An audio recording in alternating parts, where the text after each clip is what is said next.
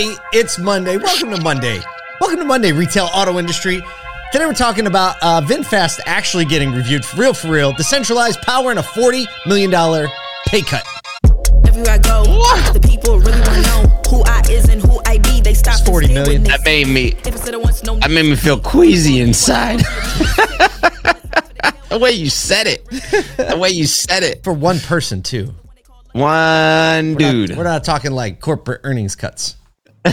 We're talking the personal economy of one man's cuts. We'll see. I don't think we're going to get too much sympathy, though, even when we talk about it a little bit. Nah. It's the must be nice factor. Well, it must be nice to lose 40 million, right? Yeah. You start to complain about paying taxes, right? Well, it must be nice to have a lot of taxes to pay, right? That's just the way it goes.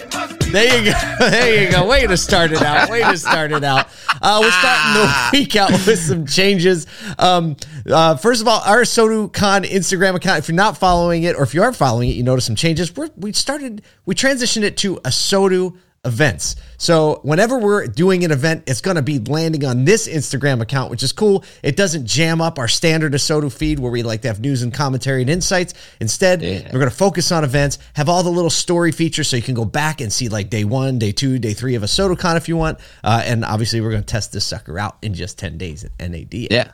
Hey, speaking of rebranding. Oh, shoot. 2 segues? Stop.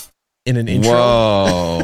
In an intro. So interesting. We started a Saturday email. I don't know if you knew this, Paul, 2 weeks ago. I did know. And originally we were like, daily pushback. And then we were like, no. This thing needs a whole brand of its own because it's a little bit of a refresh. It's a little bit of a recharge. We branded it Recharge. It's got a whole new different look, a little bit different feel. So if you're waking up on a Saturday and you're looking in your email and you see one from us, don't be surprised. Don't be alarmed. And what we're going to try and do is feature a lot of people around the automotive industry. So you see 52 features this year of people in our industry that are doing really cool things. Great. Just great. So great leaders, a little bit of a fresh, longer read, less news, recap of the week, and no acronyms. Recharges you. No acronyms, we promise, on Saturdays. No acronyms, no math problems, right? That's a lot. There's going to be acronyms. Oh, but they'll be at the bottom. Automotive. They'll be at the bottom then. He's like, how do we even talk to each other if we don't use an acronym? I don't know what to say. I don't know what to say. I miss every fourth word. Well, at this time tomorrow, you, Al, Nathan, we will all be on the ground. Production team rolling heavy, or pre-production team rolling heavy at the site of 2023, a SoduCon in Baltimore. We're in and out. We're going to be in and out in a flash, checking out the venue. Follow on with the socials because we're going to try to post some content, get you a little inside scoop. Again, circle the last week on your calendar in September. Put a hold on it. Say, no, I'm not doing anything else because I'm going to a SoduCon. I was a little upset that I missed it last year. I'm not going to do that again. Not doing it again. All right. Let's talk about some news. Okay. So here we go. We've covered the company VinFast before and their big launch announcement when they brought everybody over and wined and dined them in $11,000 bottles of whiskey. So they'll talk nice about the vehicle. All that aside, as VinFast gears up to begin U.S. deliveries, pricing and specs of their first crossover, the VF8, are already being met with a variety of consumer resistance. So they didn't really release a full spec sheet, but now that they're about to go on sale, they're releasing the specs. Remember, they all got on that big boat. It was really awesome. They shipped them over here. 999 of those jokers. Bam. So first is the price. So their first vehicle, the VF8, a crossover SUV, it's pretty small, coming in at $56,700 and a battery range of, get this, you're not even going to believe this. No, it's the other side. I'm not going to be able to believe it. 179-mile battery range. Oh, no. Out of an 82. So my first question is, what is the range in Syracuse, New York on Monday, January 16th, when it's 83. Like 0 degrees? On a full charge. If you don't want heat. Going slow. So to compare this, the Hyundai Ioniq 5 has a 266-mile range and starts a lot cheaper, right? Just over 42,000. So there's a massive price difference and a massive range difference. Other EVs such as the Kia EV6, Volkswagen ID4, Ford Mustang Mach-E also have a higher range at lower prices. And customers seem to be feedback a little confused with the leasing model. If you remember, VinFast is the one that says we're going to let you lease the car and also lease the battery separately. And then All right. So question, there's either one of two things happening. Either they didn't spend enough time on the battery technology and we're kind of like, all right, we got to get this across the line. We'll lease them separately.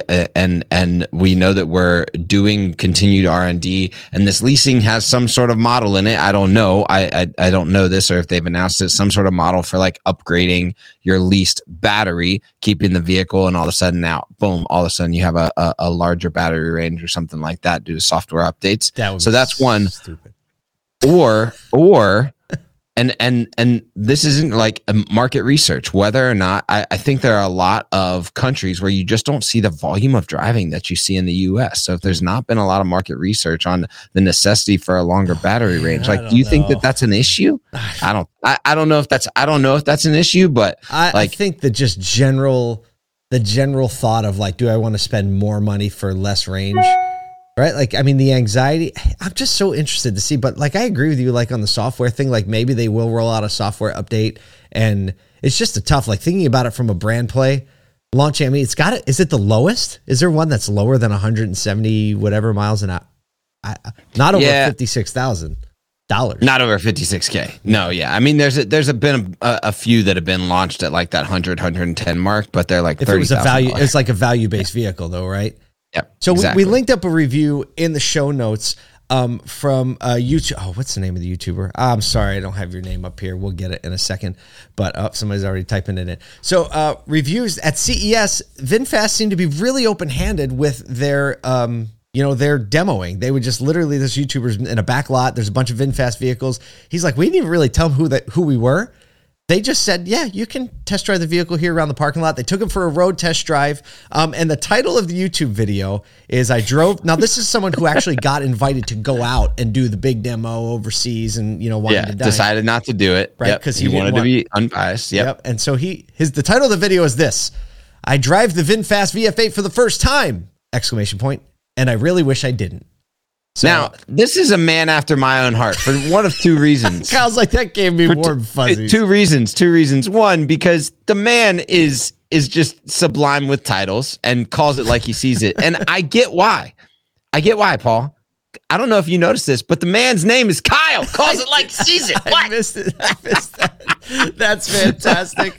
So he goes around the vehicle and he highlights, he gives compliments on the styling and some of the lighting. And then he also calls out things like, there's like a little plug connector when you open the charging port. There's like this insert thing that's dangling. He's like, well, that's going to mess up your paint. There's no lighting in here, right? Like he obviously has reviewed a vehicle or two. And then he goes on a drive around in it. And, he said there's a lot of weird rattles, the road noise. Like he just, calls it like he sees it. He goes, it's drivable, it's livable, but I wouldn't pick it. And he gives it a 3 out of 10. In comparison to Chevy Bolt, costs like half as much and has over 200 miles of range and actually is pretty similar to the size. So VinFast, taking a couple on the chin on the way in. It'll be interesting. Every great company, right? How do they respond to it? How are they going to respond? What are they going to do? They have a bunch of products in the pipeline. The larger VF9. We'll see. I mean, they've got a lot of vehicles, a lot of different opportunities to get into the market, and I wouldn't count them out because overseas they're crushing it, and I think they'll probably make the adjustments necessary to rock and roll in this market. And the parent company Vingroup, they own like a lot of stuff. So they got some money to pour in, and I am a fan of the way their CEO, can't remember her name, but the way she kind of handles herself, she seems pretty cool. So maybe we'll meet her one day, but we'll see what happens. Happens. Speaking of handling a lot of stuff, good segue. One. I was wondering how that was going to go. That's a really good one.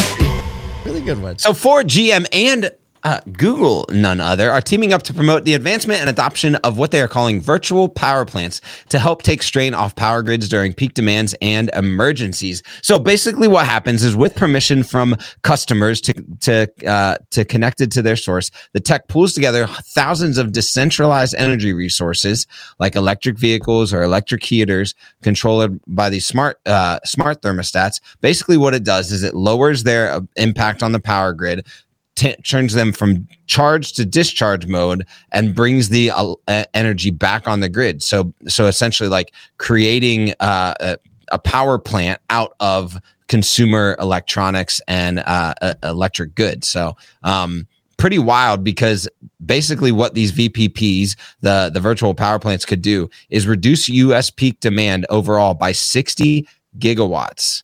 That's 50 million households powered by that much. And that just blows my mind. And more than like 50 million households, not even 50 million gigawatts people. by 2050. Yeah, 200 gigawatts by 2050. So it's, you know what, this is the first time that I've heard like a valiant effort into like, okay, we recognize the power grid as it sits. Talked about can't it last supply week. the power Big necessary. Time, right? We were all over that last week.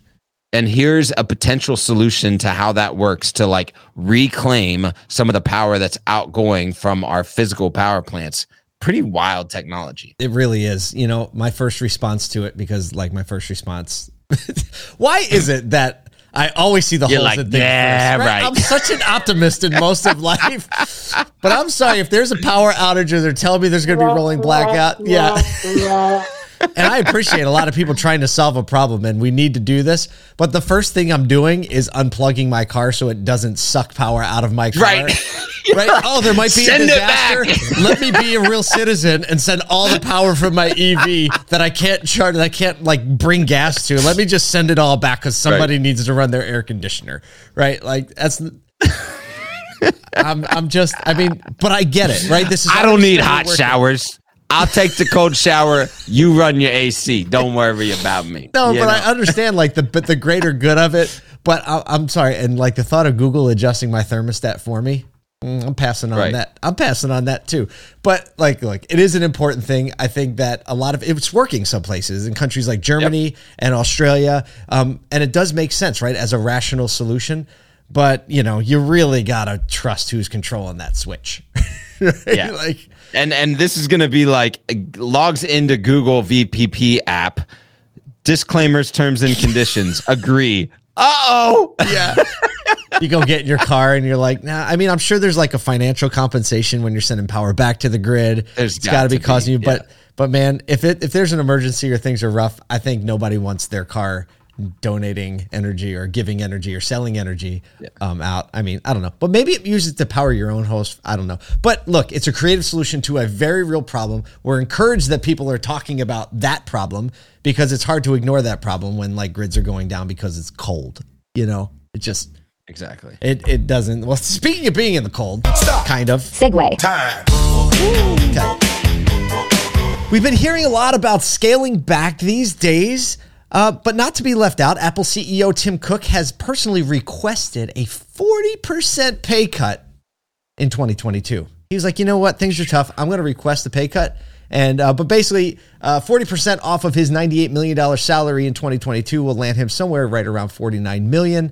But this is according to an investor statement. His target salary, anyway, is $49 million as year over year sales have declined. Actually, it's not here in the show notes, but about 60% of shareholders said that he should make less this year. So they're listening to shareholders, which is always a good thing. Yep. His compensation is $3 million base, $6 million cash incentive. I don't know how those two wash out. And then everything else is usually in terms of like stock rewards and options and things like that. It's complicated, big time CEO stuff if you don't know. And also, these are two interesting facts too about his compensation, right? Because you just don't get the money or the stocks, right? You get a couple perks. Right. A couple of his perks, the company listed over $500,000 in security, right? Got to keep the man safe. Things are happening, and $730,000 in private jet fees because back in 2017 they mandated that all his travel, the CEO's travel, it was him at the time, still is, must be via private jet. So you know, that's for me like. That 1.2 million is like a drop in the bucket for something that I would say, got to move your people around, right? Why would you not move your CEO around with a high level of security and in a private jet so that he's not messing with that? Like the time value of money on that person is so smart. So, well, if you're making $100 million a year, right? Divide that by your working hours, and you're like, hey, well, somebody's got to wait for the flight delay because like the little latch on the thing is broken. Bingo. Yep.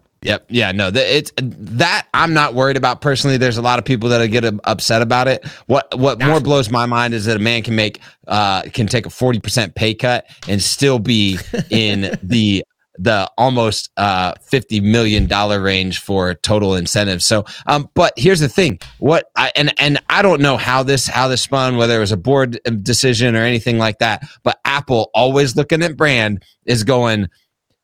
Tim Cook requested a 40-ish% pay cut. Right.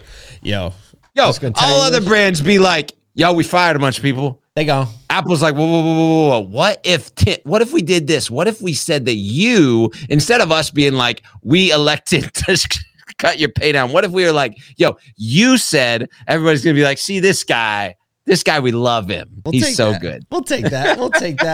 Well, look, it's a Monday. We got a full week of stuff to do. You have a full week of stuff to do. But look, have a little fun with what you do for a living. Serve a lot of people with what you do for a living. And get out there and show what retail automotive is all about.